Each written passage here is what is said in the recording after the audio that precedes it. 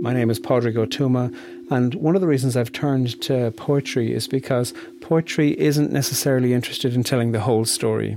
Poetry is really interested in stopping in small moments and telling the story of that moment. And that can be really helpful when you're stuck in a story where you can't see the outcome, or you're stuck in a story of pain and you're not sure how it's going to work out. To turn to poetry that isn't trying to say, oh, it'll all be fine, but it is helping you to cast your eye on small moments that can give you some fortitude and that can help you through.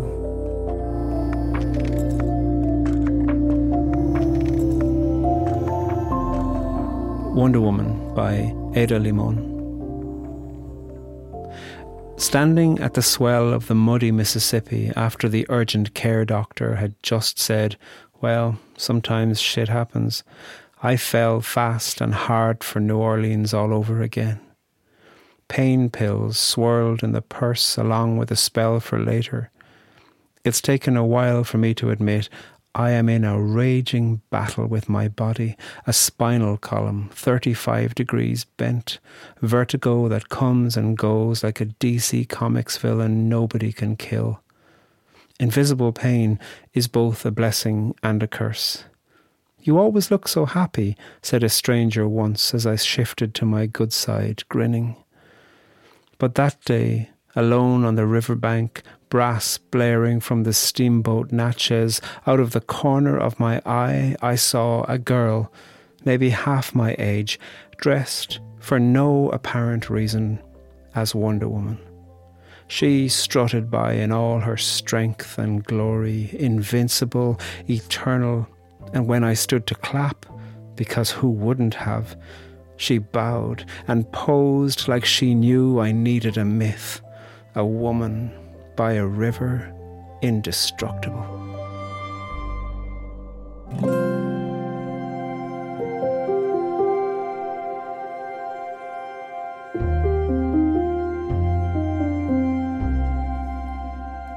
Ada Limon is quite a cinematic poet in the sense that you can often see what's happening. I mean, the story of the poem is that she's in New Orleans and an urgent care doctor has just given her a message, and she's standing now at the swell of the Mississippi.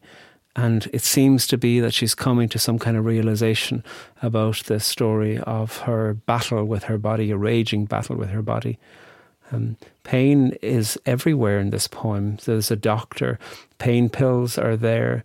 There's going to be a spell for later on, so it isn't just for now. It's recognizing that pain is going to come along. There's this raging battle with the body. There's vertigo that comes like a villain from a comic. Invisible pain then as well, and the way that people are going to comment on your pain, where somebody will see you and think, well, you don't look sick to me.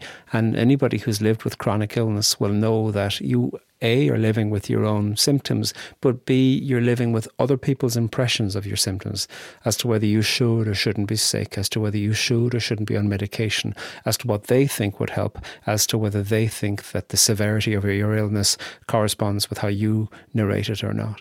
And that can be a burden on top of the question of living with your own malady, living with people's impressions and people's moral readings, really, about how you should or shouldn't be present to your pain and present to any illness that you're carrying can be really complicated.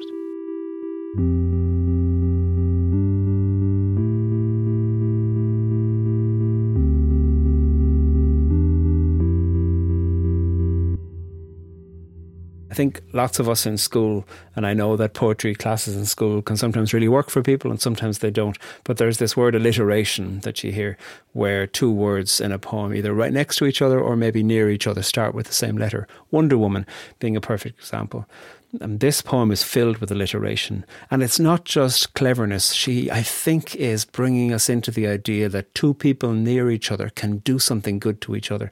So muddy Mississippi, sometimes shit happens, fell fast, pain pills, battle with my body, pain as both blessing, and then said a stranger, good side grinning, brass blaring, Wonder Woman, strutted strength, who wouldn't and knew I needed. So the whole way throughout this poem, she has peppered it really deliciously with alliteration. And all of that is indicating something about the knowledge of this poem. The knowledge of this poem is that two things side by side sometimes can add up to something that really, really elevates things. And there's characters in this poem as well as magnificent settings, because we can be there, we can hear it. But there's an urgent care doctor who I have a deep affection for.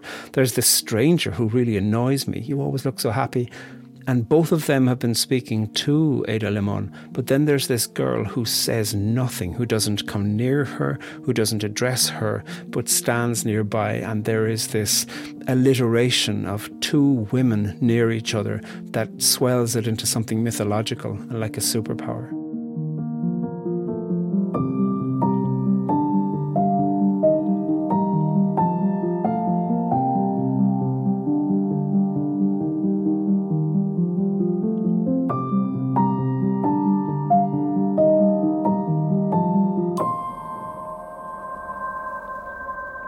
Just in case anybody doesn't know, Wonder Woman is a character from mythology. She's a fictional superhero from DC Comics.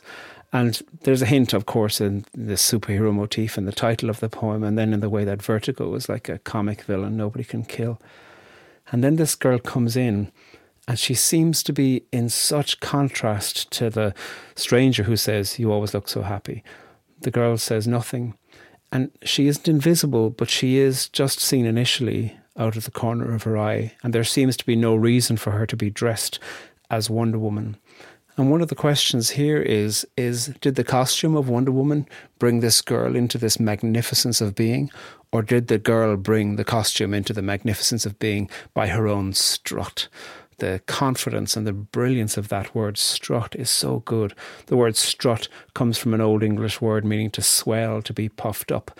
The girl is powerful, and she makes the costume powerful. And she steps into the story of this woman, this character, Wonder Woman, who came to the West in the story of the comic, and who not only brought superpowers, but also brought brilliant critique. Wonder Woman as a character, you see it in the more recent films, is bewildered by generals who sit in rooms and don't go out into battle. And Ada Limon is in a battle with her body, and she needs an engagement with this battle that is embodied, that is absolutely there, that knows how to stand, that knows how to be itself. And this is the kind of myth of woman that she needs. And this character of the girl walks onto the stage. Myth is not something that's false. Myth is something that's so true that we find fantastical ways to tell it. And so myth of Wonder Woman here goes beyond superpowers into the question of embodiment and empowerment as woman.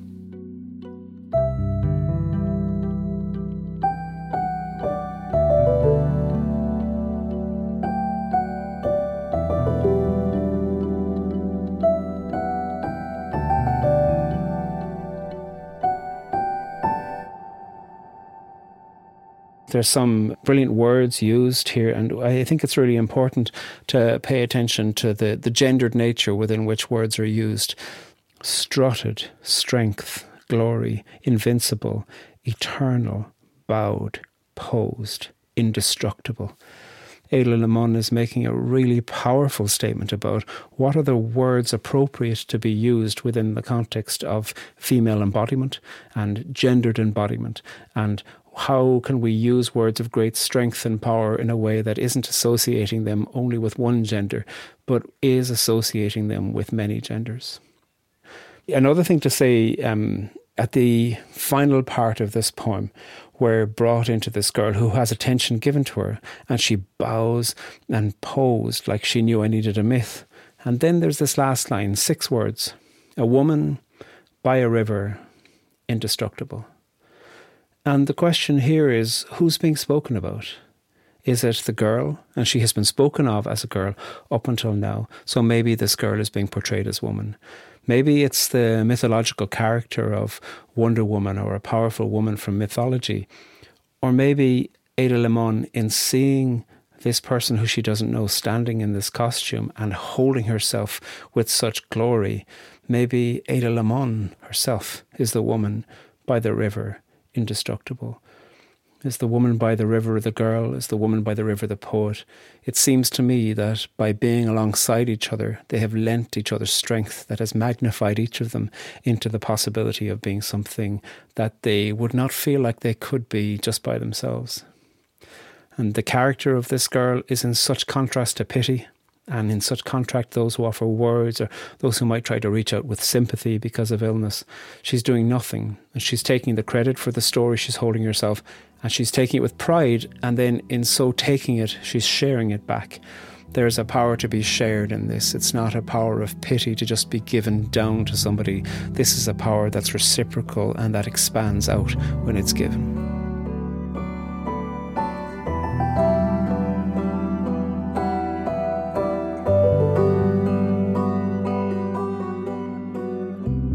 I have loved Wonder Woman since I was a child. I loved the 1970s television show, which I consumed on a Sunday afternoon. I've had a Wonder Woman belt buckle, possibly for the last 10 years.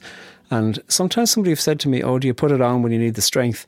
Some of why I wear that belt buckle is because certainly as a boy growing up in Ireland in this, I suppose it was the early 80s by the stage I was watching Wonder Woman, very definitely I got the message really clearly to say, well, as a boy, you shouldn't be interested in Wonder Woman because female superheroes are just for girls. And that was powerful to me. And I think the older I got, the more I thought, screw it. No, Wonder Woman's amazing.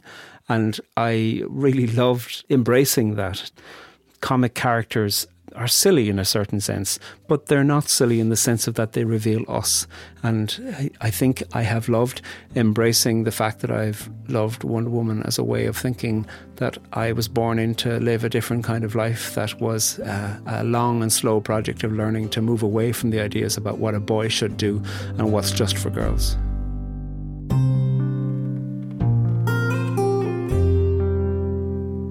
So part of the message of this poem is, where do you look for strength? And in this poem, the character of the girl isn't trying to give strength to the character of Ada Limon in the poem. The character of the girl is living in her own strength. And the costume is really peripheral to that. The character of the girl, she knows how to strut. She holds so much attention and she's able to hold that. And in holding it, she's showing what's possible. And I suppose one of the invitations of this poem is to imagine, what is it that you can give your attention to that might share some attention and some power back with you? Not for some kind of superhero ending, because this isn't a poem with a superhero ending at the end where everything's fine and all the pain's gone. This is a way of having fortitude in the midst of the difficulties of life, but knowing nonetheless how to feel like you're not alone and that there are myths that are made for you and that might give you strength.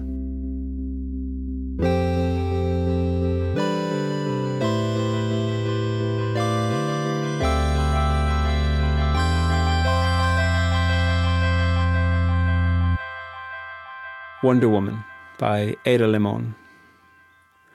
Standing at the swell of the muddy Mississippi after the urgent care doctor had said, well, sometimes shit happens, I fell fast and hard for New Orleans all over again. Pain pills swirled in the purse along with a spell for later. It's taken a while for me to admit I am in a raging battle with my body, a spinal column 35 degrees bent, vertigo that comes and goes like a DC Comics villain nobody can kill. Invisible pain is both a blessing and a curse. You always look so happy, said a stranger once as I shifted to my good side, grinning.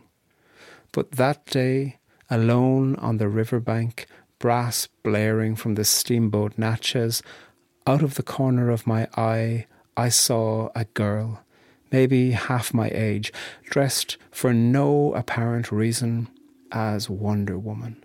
She strutted by in all her strength and glory, invincible, eternal, and when I stood up to clap, because who wouldn't have, she bowed and posed like she knew I needed a myth, a woman by a river, indestructible.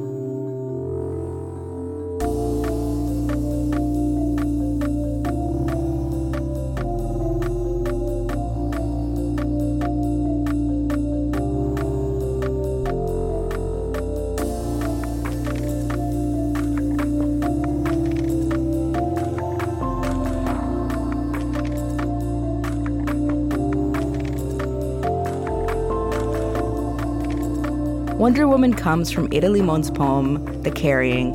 Thank you to the publisher, Milkweed Editions, who gave us permission to use Ada's poem. Read it on our website at onbeing.org. Poetry Unbound is Chris Hegel, Erin Colasacco, Siri Grassley, Eddie Gonzalez, Lillian Vo, Christiane Wartell, Karen Navarre-Wicki, Karen Towie, Suarisa, and me, Lily Percy. Our music is composed and provided by Gautam Trikishen and Blue Dot Sessions. This podcast is produced by On Being Studios, which is located on Dakota land. We also produce other podcasts you might enjoy, like On Being with Krista Tippett, Becoming Wise, and This Movie Changed Me. Find those wherever you like to listen, or visit us at onbeing.org to find out more.